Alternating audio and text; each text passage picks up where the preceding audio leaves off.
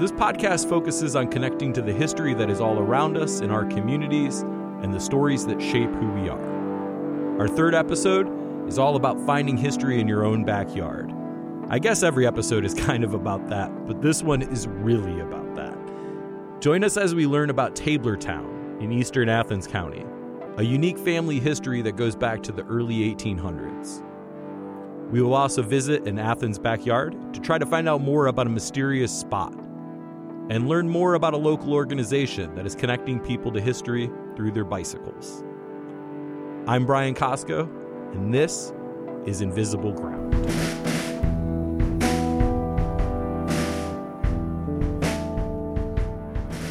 Myself and Invisible Ground would like to acknowledge that we are on traditional territory of the Kaskaskia, Osage, Shawnee, Adena, and Hopewell. You can find this show wherever you find your favorite podcasts already, including Apple Podcasts, Spotify, Google Podcasts, Stitcher, and more. You can also find it on findinvisibleground.com. If you enjoy Invisible Ground, please help us out by subscribing, rating, and reviewing the show. It sincerely goes a long way in getting the word out. You can find previous episodes on that website, findinvisibleground.com. And if you'd like to send us an idea for a story, or you're interested in sponsoring an episode, please email us, findinvisibleground@gmail.com.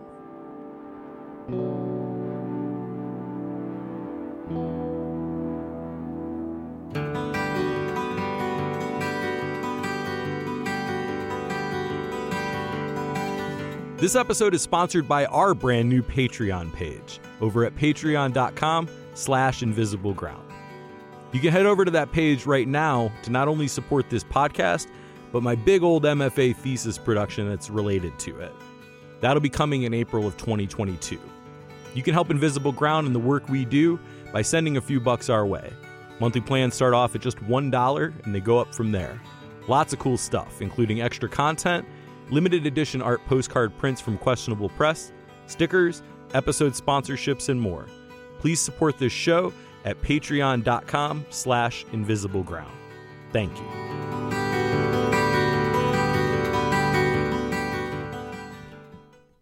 So let's start off the episode with our first story and learn a bit more about Tablertown. This piece was adapted for an audio story from a longer video. You can find that video that Invisible Ground produced by searching Tablertown on YouTube, checking out our YouTube channel, or going to findinvisibleground.com and clicking on the Watch tab. I'll start off by introducing you to the other voice you're going to hear in this story, David Butcher, who I had a chance to talk to at his home a few months back.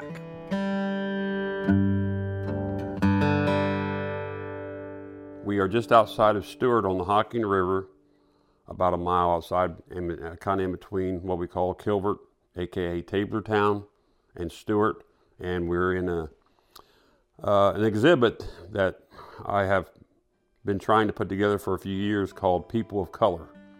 And it's about our local people, our local history, and our community here. We started with an oral history. When we started doing some research, it was roughly 150 years old, and we are closely approaching 200 years now. I think it's like a 187-year oral history that was passed down to us. So the oral history was told to us that we are descendants of a plantation owner's son and a plantation's slave named Hannah. This interview with David was done inside his People of Color exhibit. He assembled it himself, and it can only be described as a combination of jaw-dropping and inspiring. Spending a few days with him was wonderful. He's truly a kindred spirit, and he invited me in along with my wife Sherry and my good friend Chad to make a video and do an interview. We had snacks, threw axes, sat by a fire, and then he drove us around to look at cemeteries and the remains of mills and mines. He showed us all of the incredible artifacts of his family, which tell a story that is complex, beautiful, interesting, and unique.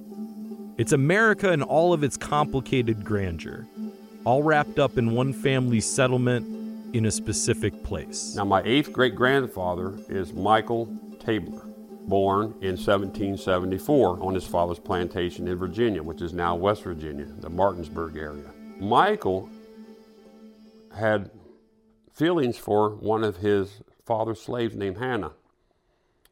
the father disapproved of the relationship that he was having with Hannah and dispersed her to different plantations. Michael purchased Hannah back from his sister in 1813 and freed her in 1818, which is very early. And now we know also that Michael from 1818 to 1830 somehow acquired 6 of Hannah's children. Soon after acquiring 6 of her children, he emancipated them, meaning he set them free. He moved them to Ohio, probably because he could not, or not that he could not, but he probably realized that these slave children could not inherit his property. I always wondered why our ancestors moved so close to a slave state. He could have, in a few more months been in Canada. I'm convinced now that one of the positive things for our family to survive this close to a slave state was Michael was a white man. And they didn't dare take a white man's property. Also, Michael is now traveling. These aren't kids anymore. These are men and women who were born in slaves from 1810 to 1816. And my guess is they are not going back. And so he's basically traveling with a militia. David has these pieces of the story, the physical paperwork of emancipation, photos, maps, documents, and artifacts. But what amazes me most was that the oral history had survived, and that he had gathered all these documents and items to support that same story with a historical record. Our visit was filled with so many fascinating anecdotes, including that of an early mill that ran in the 1800s, right off what is now Route 329 between Stuart and Tablertown. David told me that he ran into a story in a newspaper that mentioned the mill's owner harboring fugitive slaves from the South on his property. He thought that it was entirely possible that Michael Tabler also saw this story in a newspaper, and maybe it's what made him decide that this area in Ohio might be a safe place to settle with his family. So when they came to this area, I would say the population here probably doubled or quadrupled. Well, in 1830, there wasn't a whole lot here. There obviously was the earliest settlements in Athens County. Right beside of my farm here is the Pioneer Cemetery, and it's from the late 1700s. But these people would have been here when my ancestors came here, but there were still very few, and almost no people of color. When they moved here, he soon purchased farms for each one of his children. Even the daughter Maria had their own farm.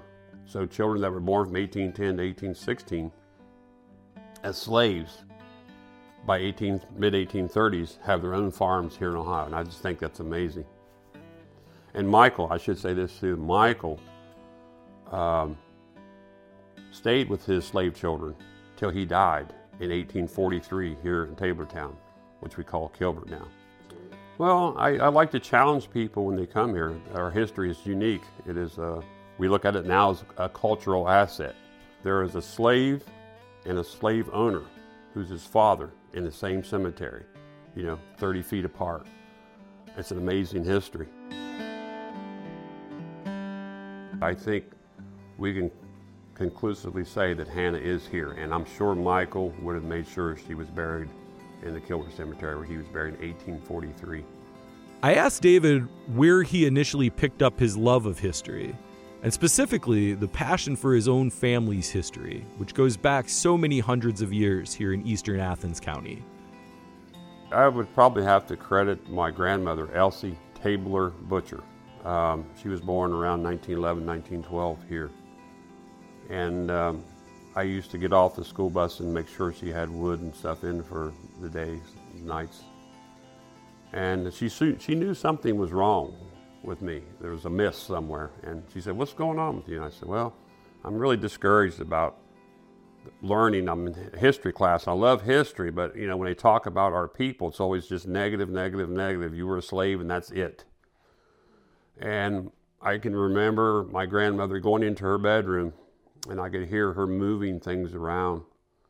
And she came out with a little tintype photo of her grandfather, which would be my great-great-grandfather, Jerry Sims, born in 1822 in Virginia. She said he was a Civil War soldier, and that, it just like something clicked in me.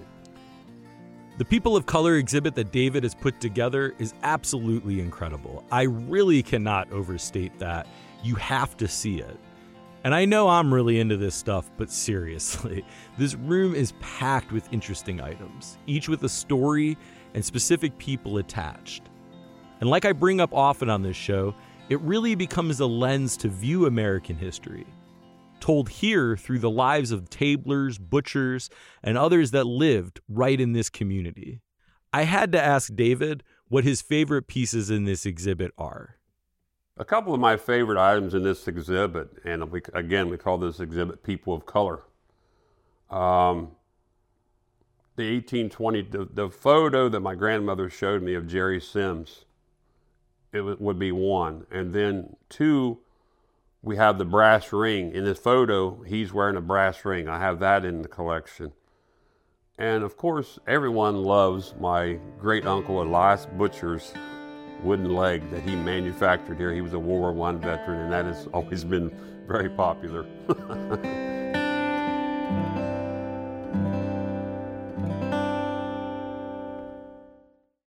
Some people would like to just say this is Black history. Some people would like to say this is Native American history. But I can't just say about one without mentioning the other. When you take all these together and you see us in a photo, I have a 5-generation photo that I'm very proud of my son, Caleb Butcher, his mother, Rose Flowers Butcher, her father, Lerman Flowers, his mother, Nellie Singer Flowers, who's now 99, and her mother, Pearlie Singer. Just looking at that photo, I challenge you to say what race or what color, and it's kind of insignificant when we all are brought together by these different circumstances and people trying to just survive. So in order to not to exclude anyone, we came up with the title People of Color. So how did this collection happen? There's all sorts of people who become de facto family historians, archivists, and depositories for information and documents. I assume that there are a lot of those people listening to this show right now. Not surprisingly, I'm one of those people too. But there's a big jump from that to, well, making a museum. David explains the roots of this project and how it got started for him. We made a decision a few years ago. Actually, this kind of got started. I got a call from Ohio University, and they said, hey, we have a group of adults coming. They're going to be here for a few weeks from Ghana. They're interested in learning about our local history and culture. Could you talk to them and maybe show them around? I said, yeah. I said, you know, we've been kind of digging out stuff. And I had this pole building here, and I thought, well, we'll set up something for them. And it went over very well. And I decided, you know, I can't wait forever to do something. So I, with the help of my wife and my mom, my 82-year-old mother, you know, we just started putting stuff together, and now it's kind of, I've really never had an official opening yet. I'm not even open, but I've had a lot of people through here, and it's exciting, and the exhibit keeps improving. People make donations. You know, you and I jokingly, there hasn't been one tax dollar spent on this exhibit. This is all from the help from my family and community. Right now, it's very important because of the racism that has been shed now in this country. When my children are hearing things like, go back where you come from. When my children can say, my ancestors were here 400 years before your ancestors even got off the boat. So if you don't have that pride in your history or know your history, you would take that as being very painful when someone says, go back where you come from. And when you can say, my ancestors fought and died for this country and are still fighting and dying for this country, way before you even thought about getting here. So that's just one significant part of it. That's to fight this racism. Secondly, it's just important for children especially to grow up. I don't want to ever see one of our ancestors sitting in the classroom slumped in their seat because of being taught some negative Black history or African American history or Native American history. And what's David Butcher's hope for the future of these amazing artifacts and the stories that he has helped to gather? Thinking of this as a cultural asset meaning it's something that can benefit our community. When I am long gone, my hope is this exhibit will continue to be left to the community, and for generations to come, it will keep growing and help the community survive. That's the goal, is to keep this story alive, and it will be here long after I'm gone. It's not going to do me any good to collect all this stuff, put it together, and then something happens to me and it's just dispersed. That's not my goal. Long-term goal is to have this in Tabortown and for generations to come. And then, as you were saying more broadly, is that this will be accessible to visit. It'll be accessible by the internet and for people doing research. And so that's kind of like my long-term plan.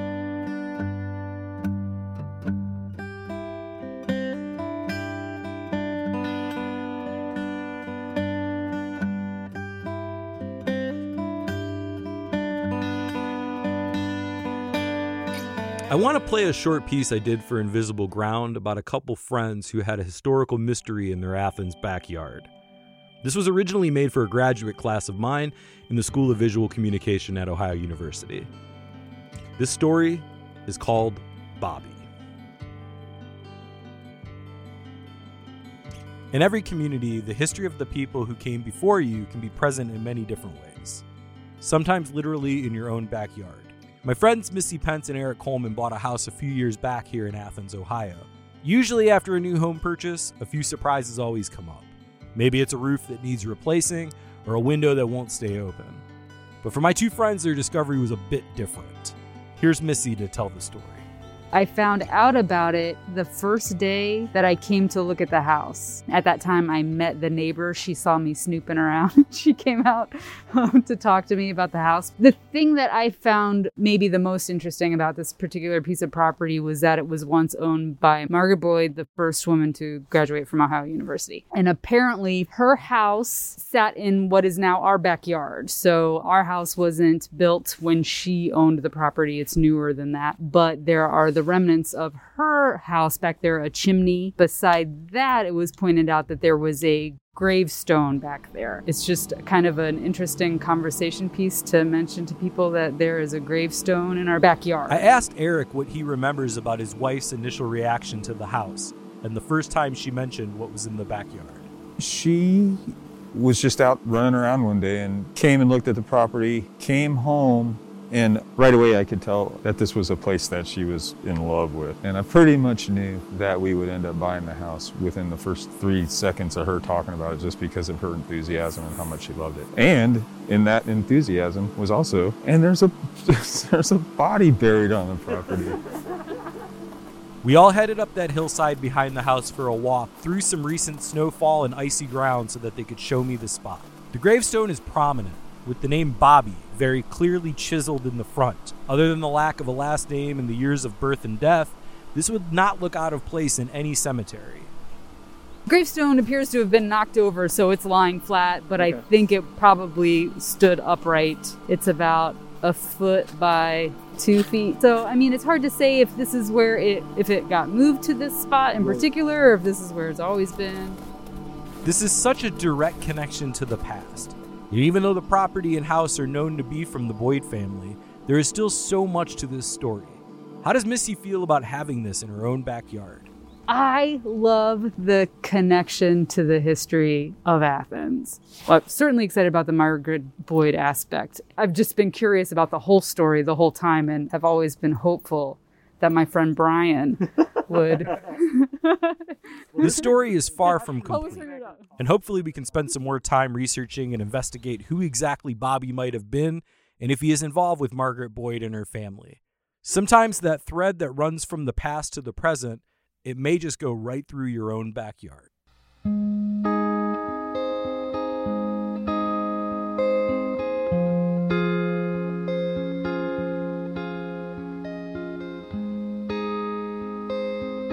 The last story of this episode focuses on Southeast Ohio nonprofit Rural Action and their efforts to approach history through the natural environment, outdoor recreation, and a bit of ecotourism. During the continued pandemic, a few folks at this organization have developed Ride Through Time, a bike tour that focuses on the region's history. The first one took place in June of 2020 in the Little Cities of Black Diamonds region, with more rides after that. Each stop on a bike ride includes a local historian as an interpretive guide that provides more information on the location and has a short discussion with the riders. Over here at Invisible Ground, we absolutely love things like this. So I wanted to make sure to talk with the people who were involved and learn a bit more. The AmeriCorps members who developed it, Madison Donahue and Emily Walter, talked to me about the creation of this program. You'll hear first from Madison and then Emily. Ride Through Time is a historical guided bike tour, and it's through Rural Action. So Emily and I both have some awesome supervisors at Rural Action, and they kind of let us create this idea of taking people out on bike rides and teaching them about the local history and ecology of the region. So we mapped out a really fun route that starts in Nelsonville and goes through Haydenville and Carbon Hill and circles back into Nelsonville. And on the ride, we have 6 historic stops where we meet a local historian who tells us about the awesome stories at each location. And at one of the locations, we have snacks from a local restaurant or grocer. And it's about 4 hours long and just shy of 20 miles. So it's a lot of fun. What I find so interesting about the history of Southeast Ohio is this intersection of labor and environment and how quality of life is impacted by both of those two categories. So I just feel very inspired by knowing the sort of ferocity of workers standing up for what they knew that they deserved historically in Southeast Ohio and across Appalachia. So on this particular tour, when we stop in places like Haydenville, the last company town in the state of Ohio, thinking about what it was like to live in a company town and how your entire life was directed by your position. Experiencing the history and physical environment of a region directly and in a different setting can be powerful. It creates new space to think about how all of this interacts. It moves stuff outside of the boxes that it's normally relegated to. Again, Madison Donahue. I would identify first as a naturalist. So I love teaching people about the environment that we live in. And the more I learn about the region, the more I understand that you can't really talk about our landscape without talking about the history of what it was once used for, as in the way of the industrial uses. So I just think that is an essential part of being a naturalist in Southeast Ohio, Appalachia, Ohio. This is how, you can relate to one another in the land. So I think it's just a matter of giving respect to people of the past and also learning from them as to seeing what our current situation is why I want to share those stories, especially because so many people have personal connections to land and to their family's history here. For those people, seeing these stories on display, I think can also be very validating and affirming and feels good for them. I don't want them to feel as if their ties to place are washed away.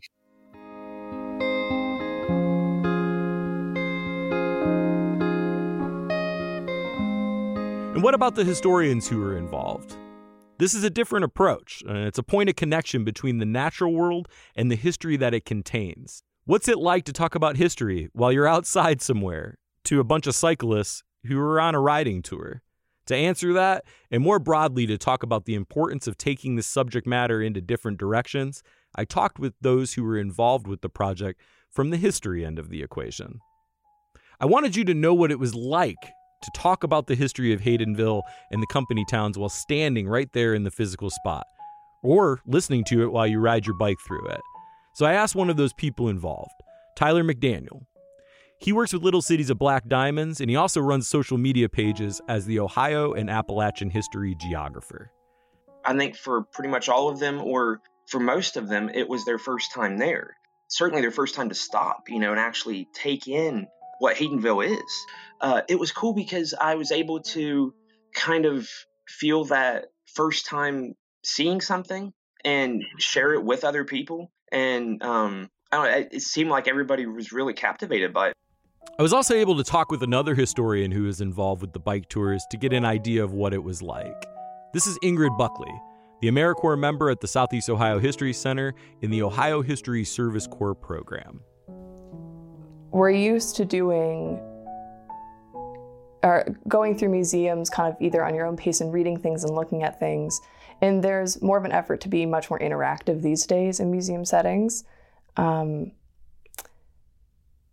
And so we're kind of used to that. And I think we're also used to having tours where you're listening to someone and maybe there's a bit of back and forth conversation, but you're kind of walking around a place kind of slowly, again, looking at things, trying to absorb it all. And that's all great. But in a way it feels a little passive. And so I think what this really did is while you are experiencing these different spaces and getting information about them, you're also moving your body. I think there's something really connected to that movement and that activity that is just is wonderful for me. I think it's great, and I think it also helps people have a different experience when it comes to learning history and understanding these places in different ways than we're used to. Most of them have ridden on the bike path for years, but never really noticed some of the things that I pointed out, and that was special. It's inspiring to see people that when they have that great aha moment that first time, when they're like, wow, when it hits them. When we, give attention to certain elements of history we then kind of instill value in them and uphold them. And then it becomes seen as more important than maybe it was before. And I think that is so, so important when it comes to local history, especially Southeast Ohio and Appalachian history generally, because there is some sort of idea that this doesn't quite matter as much as history, it's kept in the Smithsonian or something. And that is completely not true. It's completely skewed. To find out more about this program, check out ruralaction.org, and I highly recommend checking out Tyler's page, the Ohio and Appalachian History Geographer, on Facebook and Instagram, as well as his social media posts for the Little Cities of Black Diamonds.